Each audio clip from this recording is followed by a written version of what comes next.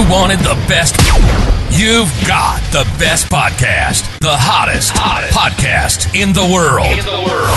The Chris Voss Show, the preeminent podcast with guests so smart you may experience serious brain bleed. The CEOs, authors, thought leaders, visionaries, and motivators. Get ready. Strap yourself in. Keep your hands, arms, and legs inside the vehicle at all times, because you're about to go on a monster education roller coaster with your brain. Now, here's your host, Chris Voss. Hi, folks. It's Voss here from thechrisvossshow.com. There you go, ladies and gentlemen. When the Iron Lady sings it, that makes it official. Welcome to the big show, my family and friends. We certainly appreciate it. As always, we bring you the most amazing minds, the cutting-edge stuff that's going on, the CEOs, the billionaires. In fact, we have another billionaire, I believe, we're scheduling this morning to come on the show to talk about tech. So stay tuned for that. And a lot of other great authors, Pulitzer Prize winners, White House presidents, advisors, astronauts, you name it. We have the smartest people on this darn show, and I'm the only dumb one.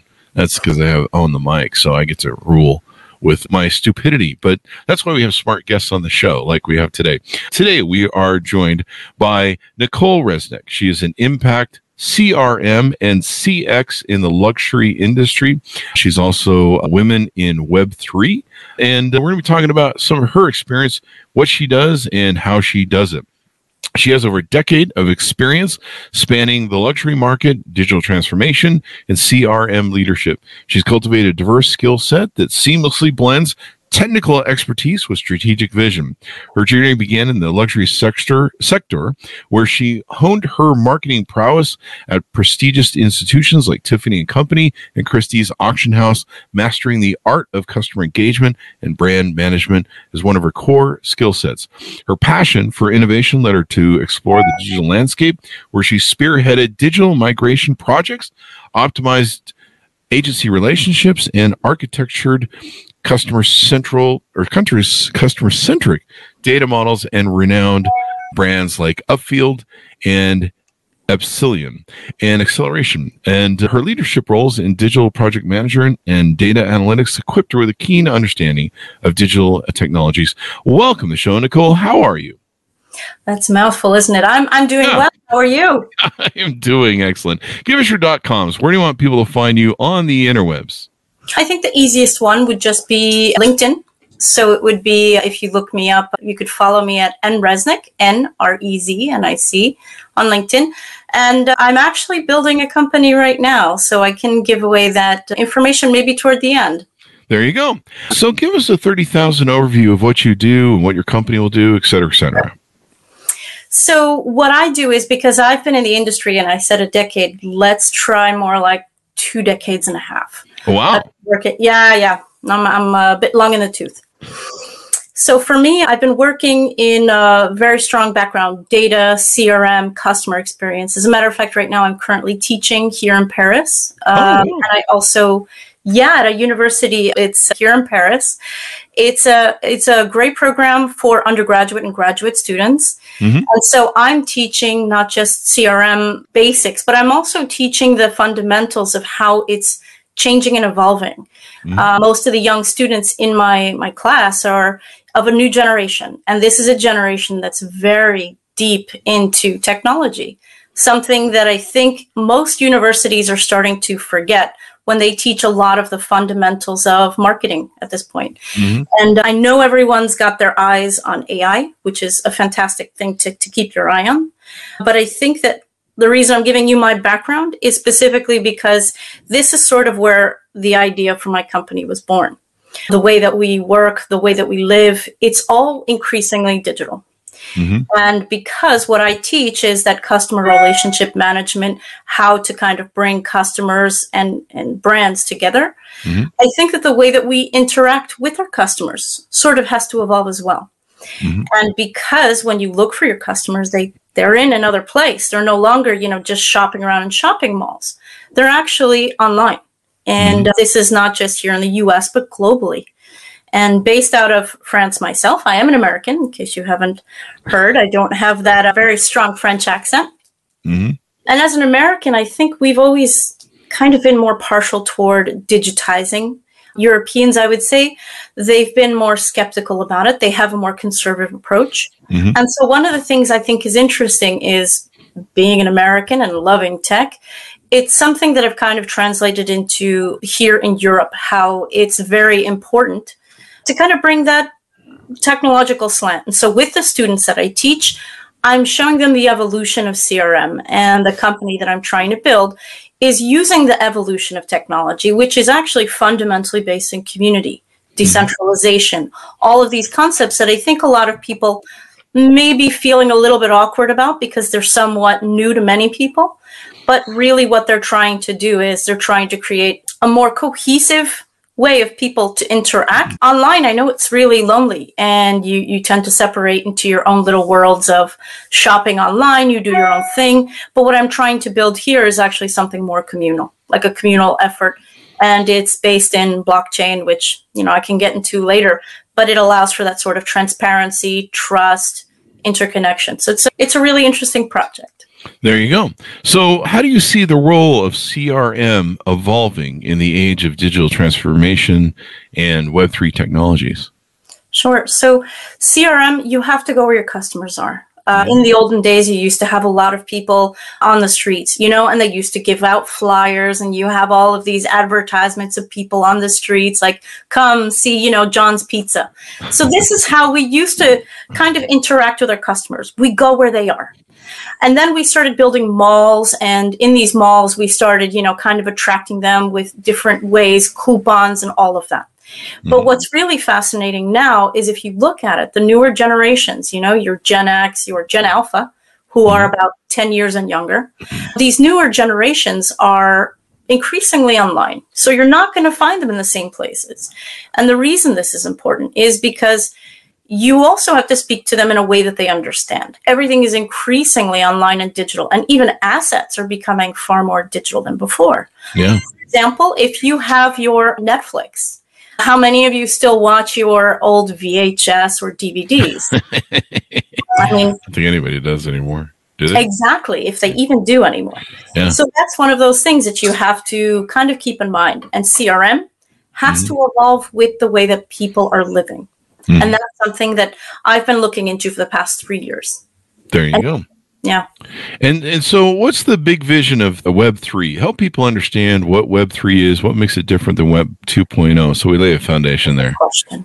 Yeah. So for those who don't know it, and it's funny because when you start to become, you delve into something, you start to feel like you're in an echo chamber. So everyone who knows Web3 knows what it is, and you have to redefine it for a layperson like my father-in-law, who's, what is this Web3 thing? So if I were to explain it to my father-in-law, I would say, I think one of the easiest ways is read, write, own. So if you break it down into the first way, Web 1 was about being able to read something on a web page. It is a digital interface that allows you to read information. So if you can remember, for those of you out there who are old enough, I know I am, AOL. You used to be able to read things. You used to have those old web pages like Angel Fire. You could see something like, for example, if you're buying Domino's Pizza, you could see their menu, but you couldn't interact with it. So all you could do is read it. So Web 2, if we break it down in these terminologies, Web 2 would be where you can read and write. So if you're, again, Pizza Hut or Domino's, and you go onto their webpage, you can see their menu, but you can also be able to see and add your address if you want to buy it, and you can, actually purchase it online. So that's read and write. But with Web3, what's interesting is there's a new way of kind of working right now, and crypto, as much as I'm scared to say the word because a lot of people are so frightened of it, the skepticism really is more for the things that happen around it, but the underlying technology allows people to have a decentralized way of kind of building things, right? Decentralized in a different way, Facebook or Google. When you're in Web 2, they own your data. You put in your information, and they can actually sell it to ad makers and other people. So that data that you put in there is not yours. Yeah. It's owned by the, let's say, the website owners where you've put it in. So if that's Pizza Hut, well, then Pizza Hut has your data. Yeah. Now, in a Web3 solution, which is starting to evolve, you have these decentralized ways in which the data that you own is not owned by anyone else. It is literally out there. It is open and transparent. Not your personal information, because you don't even have to use your personal information. Mm-hmm. What I like to say is the equivalent from your email address in the Web2 world is now your wallet. And a wallet is an encrypted set of codes that should be yours. And the only complication I find right now with Web3 is that people would have to create a wallet. And creating that still is somewhat cumbersome for some people if you don't have a technical background. Mm-hmm. However, there are many companies out there who understand this and are starting to build solutions that are built in straight into the Web2 webpage. So all you have to do is connect with Google or Facebook or even just an email address, and you have a wallet that's discreetly hidden underneath. Now, why is that interesting? Because the data that you put in, say your demographics, you don't even need that.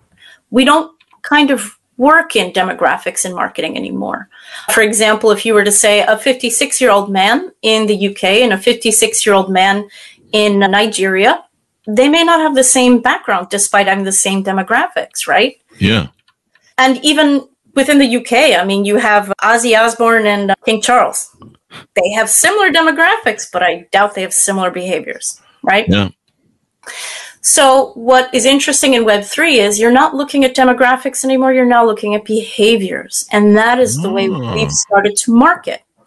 So because behavior has become more interesting to us, I mean, I could buy something at my age, or I could be a 12-year-old buying something, the same thing. Say it's Hello Kitty. Say it's, I mean, these are things that don't require age. They don't require gender. So I think that sort of liberation from the idea of what is your demographics, what's your age, what's your income range, what is your location, these aren't important anymore.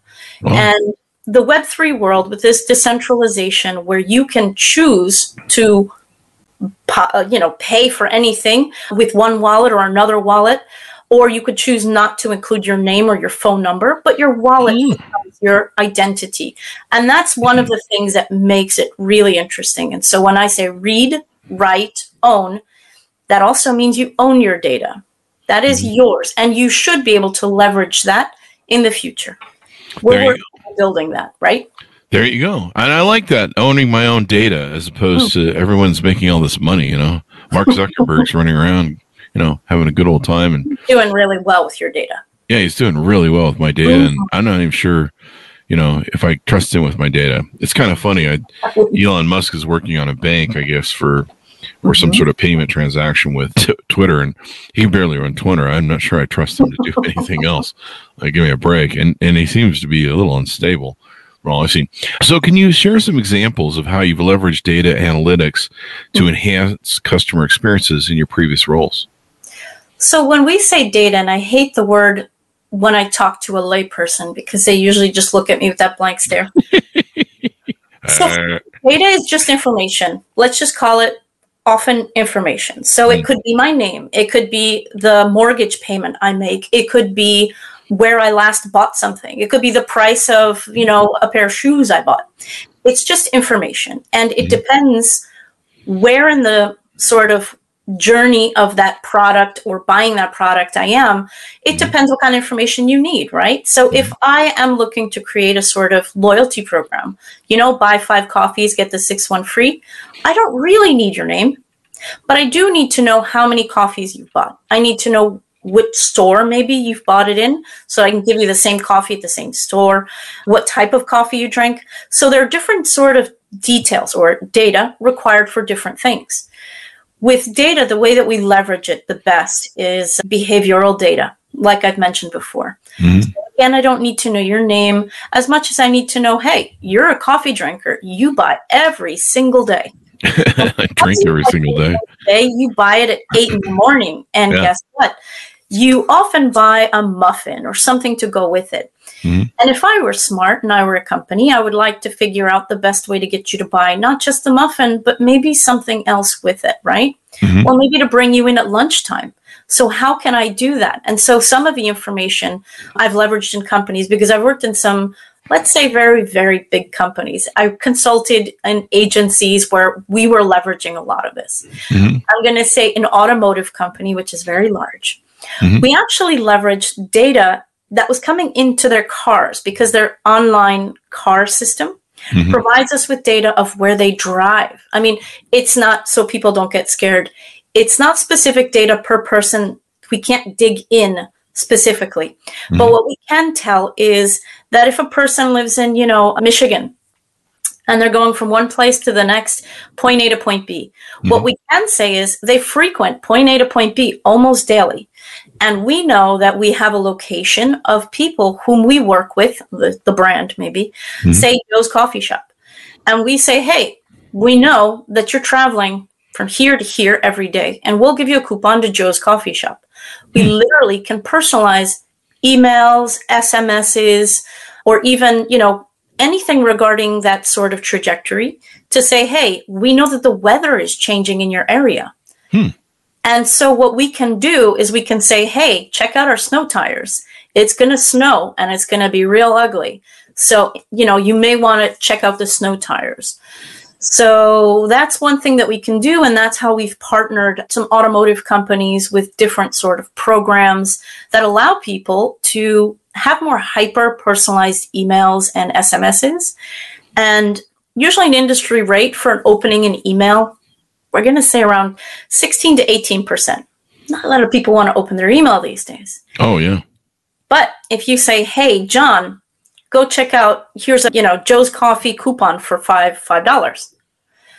Ironically, he knows Joe's. He's always passing it on his way to work. He's going to open that.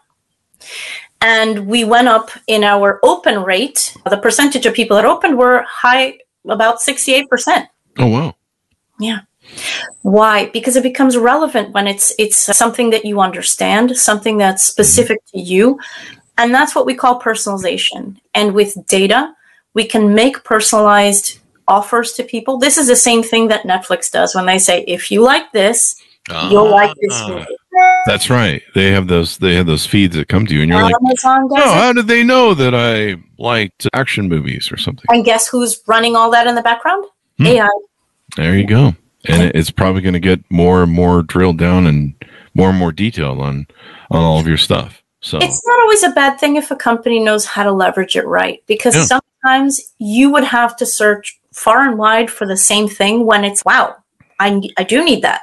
Yeah. I'm a mom, and I know for a fact there are a million things I need for a kid. And then I'm on Amazon and I'm buying something and say, you may like this book. I'm like, ooh, I didn't know about that one. That's a good one. Yeah. Yeah. I have that happen all the time on Amazon where I'll see something and it's like, and sometimes, you're buying one thing and they'll show you a better product. You're like, this has got better reviews. And, yep. And this fits more with what I need. Yeah, it could be useful. Yeah. Yeah. And same thing with, all the different online providers and like you said, Netflix and stuff, they show you movies. You're like, hey, I might be interested in that.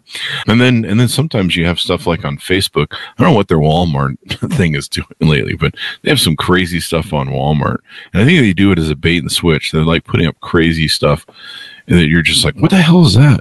And it's like bait switching stuff. But with the rise of decentralized technologies, blockchain, how does blockchain fit into what we've been talking about so far? Well, it's a great question. So blockchain, to make it very, very simple, I use the analogy of having a receipt. You get a receipt from a store. With blockchain, it's like me ripping up the receipt into many little pieces, say 100 pieces. And I give a piece of that receipt to 100 different people in 100 different locations. So what's interesting with blockchain is the security behind it. There is a way. So if I were to say to someone, okay, I give you my receipt from the store and I say, Chris, can you tell me how much I paid? And someone asks you, hey, Chris, how much did Nicole pay for those shoes? And you say, well, she bought them for $50. But if I were to take that receipt and give it to those 100 people, the ironic part is in blockchain, the security is so tight that I wouldn't even be able to ask 100 people who knows where they are. I would have to actually ask them in an encoded question. So it's actually even more safe and secure. So your data is actually stored in a way that you would have to ask each of those 100 people a question that I would give you the answer to. So now it's not just split but it's also split and secured. And so you would have to get a piece here, a piece there, a piece there, and you'd have to then yourself piece it together how much I paid if you had a letter here and a number there. So I'm not going to say it's impenetrable, but it's definitely far harder. And looking at blockchain, it's really just a database with a very high security, just the same concept of splitting things into many pieces and putting codes behind them so that the people can't get to those elements very easily. Oh, wow. There you go. So it kind of protects your Web3 data where you have more control of it then? Would that be a good assessment? All right. There we go. It's like a master class we're doing right now on Web3 and blockchain. I feel like I'm in college. I'm learning more about Web3 than I've learned before, and you're packaging it so it all makes sense. What are some key considerations for brands that are looking to integrate Web3 principles into their customer experience strategies? So, okay. I do consulting too, and I have some customers who are like, okay, when everything was going crazy and everyone with the NFTs and everyone wanted to be a part of it because it sounded cool and it was interesting. Yeah. But the truth is not every single company needs to have a Web3 presence. So Web3 is for people. And I like to repeat this. For people who have a customer base that is highly digital, they must have some sort of understanding of how the tools work to some extent, both within the organization and the customer base. So there has to be an element of, we're already sort of at the edge of something technologically. No offense to a mom and pop shop, they could do it, but they would really have to have a good use case. We are at the beginning of this sort of Web3 buildup, and a lot of people think it's dead now, isn't it? No. It's just that the hype is over. Hype is something that has come in whenever there's a new technology. And I mean, you had, when email became a thing, I remember you start getting those messages and emails. I'm dating myself again here, but do you remember where it says, send this to 10 of your friends, those stupid things. And then you have those scammers who are, my funds are locked up in my home country. Please give me your bank account. This usually a prince of some obscure made up nation, right? Yeah. The scams will always be there because it's something new and confusing to people. So those scammers will unfortunately die away as big companies start to go into the space. And there are very big companies in this space beyond Mercedes-Benz, BMW, Nike, Adidas, LVMH. I mean, there's so many luxury brands, sports brands, even medical companies like medical colleges are even now online. There's so many different applications in Web3. What I like to tell companies are, if your customer base is particularly technical, or if specifically they're young, you're going to capture them with the new sort of technology because that's where they live. And the other thing is, I'm using it myself in some companies to build customer relationship management systems. So instead of just people's emails, we now have their behaviors online. So it's like a token gate, for example. If you are a member of a certain club, say, I don't know, I'm trying to think of clubs. Online? Or online club. Yeah. You get a membership card, right? Yeah. Even just part of the library, for example. So if you're in the library, you have a membership card, but now they have these digital passports which say, yes, you're a member. And when you connect your wallet, they know you're a member. So you automatically have access to a part of a web page that allows for those members. So it's, who's doing this really well right now is Starbucks, doing a fantastic job of giving really great customer experiences for coffee lovers. When they have access to these NFTs, these digital passports that prove that they are part of that club. There you go. And so everyone knows that you're in it, and off you go. And that kind of leads into one of the other questions is, what is the difference between, promoting for luxury marketing as opposed to regular marketing with the application you just told us about? Well, that's funny because I could teach a semester on this. Luxury we only have so much time there. Luxury marketing and regular marketing are separated by several things. One, beyond the product. So I'm not going to talk about the product, but I'm going to talk about the mindset, right? Because the product, a regular product is one thing, but a luxury product should be that much higher, right? So you're already starting with craftsmanship. So it should be something that's unique and crafted. But you also have the mindset in luxury where I don't know if people know economics, but there's this concept of, the supply and demand. As supply increases, demand decreases. As price increases, demand decreases. Nobody's going to want to spend $50 for something if they pay $12. However, with marketing, it's what we call a V-blend good, a luxury good. So that means that when price increases, guess what? Demand doesn't decrease. It goes up.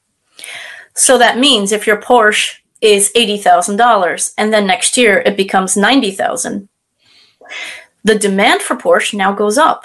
Oh. Yeah, and why? Because most people like to think this is an investment. I buy it and I can sell it well later. Or I buy it and I know it's always going to keep its value. This is how people, and I came from the jewelry industry, so I used to be a jeweler. The number of times people told me, I'm going to buy an engagement ring as an investment. I'm like, don't do it. You're going to lose it in the divorce anyway. Oh! Well, you'll never get the money you paid for it. But that's another reason. But my point is that investment mindset. But with luxury goods, people really make a business out of buying and selling luxury goods, like a Chanel handbag or a Louis Vuitton bag, because these things hold their value. Luxury tends to hold their value. And so premium products, like a regular handbag, you use it, you could maybe sell it, and then you can ask any person who's bought and sold stuff, a secondhand market, you'll never get what you paid for it, right? Even a car, you drive it off the lot. Okay. Bye-bye. So she's driving off the lot, there goes $10,000. Unless you bought something like a classic car. Yeah. So luxury goods are like classic cars. And so the concept or the mindset behind luxury is it can't be too much, like you can't have too much of something. So supply must be low. It must have sort of a limited edition concept. It can't be like 40,000 out there. You want 400. Craftsmanship has to be high. And the mindset of a V-blend good is, again, slightly different, where you have a certain way of marketing something. So you're not marketing against advantages or disadvantages. You're not using competitor pricing or competitor comparisons, because a luxury good should not have a competition. So Porsche does not, they don't compete with Lamborghini. They don't. They're totally different. You ask a Porsche fanatic, they will tell you. Yeah, I'm turning into one right now. I'm shopping for a Porsche. Very nice. Well, you wouldn't be shopping for a Lamborghini at the same time, would you? No. I mean, that's a totally different animal. But that's with luxury products. And you're right. There's these old 911, 944 Porsches from the 80s that are like highly sought after. And they literally, I believe they're from like 86-ish in the 80s. And they're like, everyone wants them. And they're like worth $70,000. And you're like, wait, this car is, you can buy a Porsche cheaper that's brand new. You can buy these cars, but they're like you said, the craftsmanship and the other points you made make it so that the value is there. So let's talk about some of the things you're doing, where people can work with you, consult with you, what offerings you're working on for your upcoming company. Let's delve into that so we can find out how people can work with you. Perfect. So like I said, I do consulting. I often work with medium-sized, smaller, and some larger luxury companies to kind of bring them from the Web2 space into Web3. The reason I usually go with luxury companies, at least where companies are looking to premiumize, is because the market to build something like in the Web3 space does require a certain type of customer. And that's something that, I've seen, insurance companies going into Web3 space. But when I say Web3, that could mean anything from AR, augmented reality, for example, VR, virtual reality. It could be anything to put their data on blockchain and monetize that, something that BMW is actually doing. I believe Mercedes was the first one to do it. Things like metaverses, which people they just look at me and kind of roll their eyes. But when I say things like this, you have so many different games and gamification in the younger generations that if you're looking to only stick to the area where you are very strong now, you're going to have a problem in 10 years, maybe even 5 years. Because as your demographic of customers start to age, you're going to need new customers. And what's really interesting is there's a lot of brands right now who are building like advertising even in video games. And it's such a prevalent thing that there are companies dedicated to building in video games like Roblox, which is, the number one video game. The newer generations are there and you go where your customers are. So you have, 12-year-olds who are learning about Gucci because they're playing in Gucci gardens with a digital avatar and they're dressing their little people in Gucci clothes, which they pay, I don't know, $5 to $10 to dress their little avatars. We find it crazy. And I'm from another generation where, I'll be honest, I had a typing class. So I'm like, I had a typing class too. In fact, it was great for me because it was great for typing invoices. It was very useful for me later on in the computer era. But anyway, but it's something that we don't think about. But in the next 10, 15 years, even 5 years, we have to start looking at the new kind of demographic of consumers that are coming in, and their behaviors are really interesting to us. So when I work with companies, I often try to translate what it is that they're doing. What does their company want to do? How do they want to capture their audience? And a lot of that can be something as simple, like I said, augmented reality. There was a wine company that they wanted to kind of use the phone to scan over their product. And instead of just seeing like a QR code that goes to their webpage, which is what they usually had, they wanted to kind of create a filter that you could kind of use, and you could put it's like a party in the bottle almost kind of thing. And when you pass it over the bottle, you can see festive things. You can even take pictures with your friends wearing like a hat and like the bottle, the name of the brand on your shirt. It was like things to engage people. Because remember, the newer generations are really looking for things that are interesting, engaging, thought-provoking, and often socializing. So they're Instagram generation, TikTok generation. So you want a lot more engagement than just regular web pages these days. So Definitely. So how do people reach out to you? How do they onboard with you? How do they get involved, ask you questions, etc.? So my consulting company is called Reznic. We're working, it's a team of us, and I'm sort of the CMO for it. But you can reach us at zernica.com, and I'll spell it ZERNICA.com.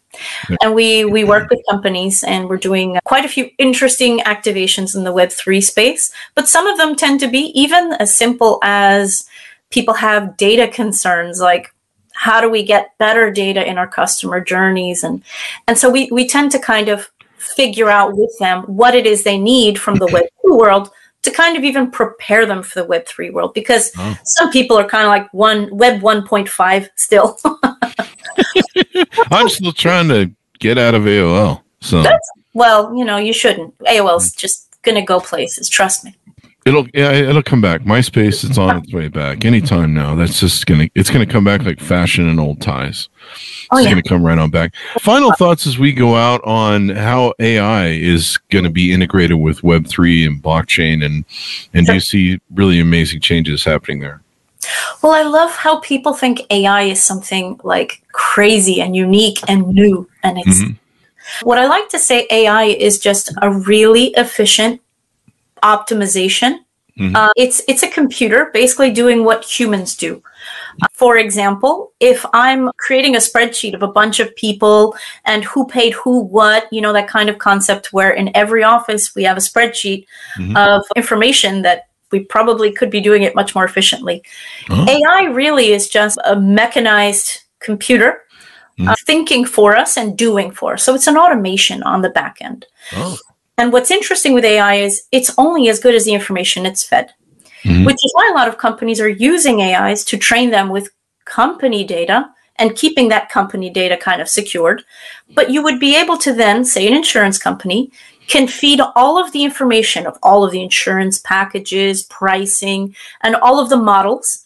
and they could feed it to an AI, which they can, use. And these AIs are really just algorithms. So they're computer code on the back end.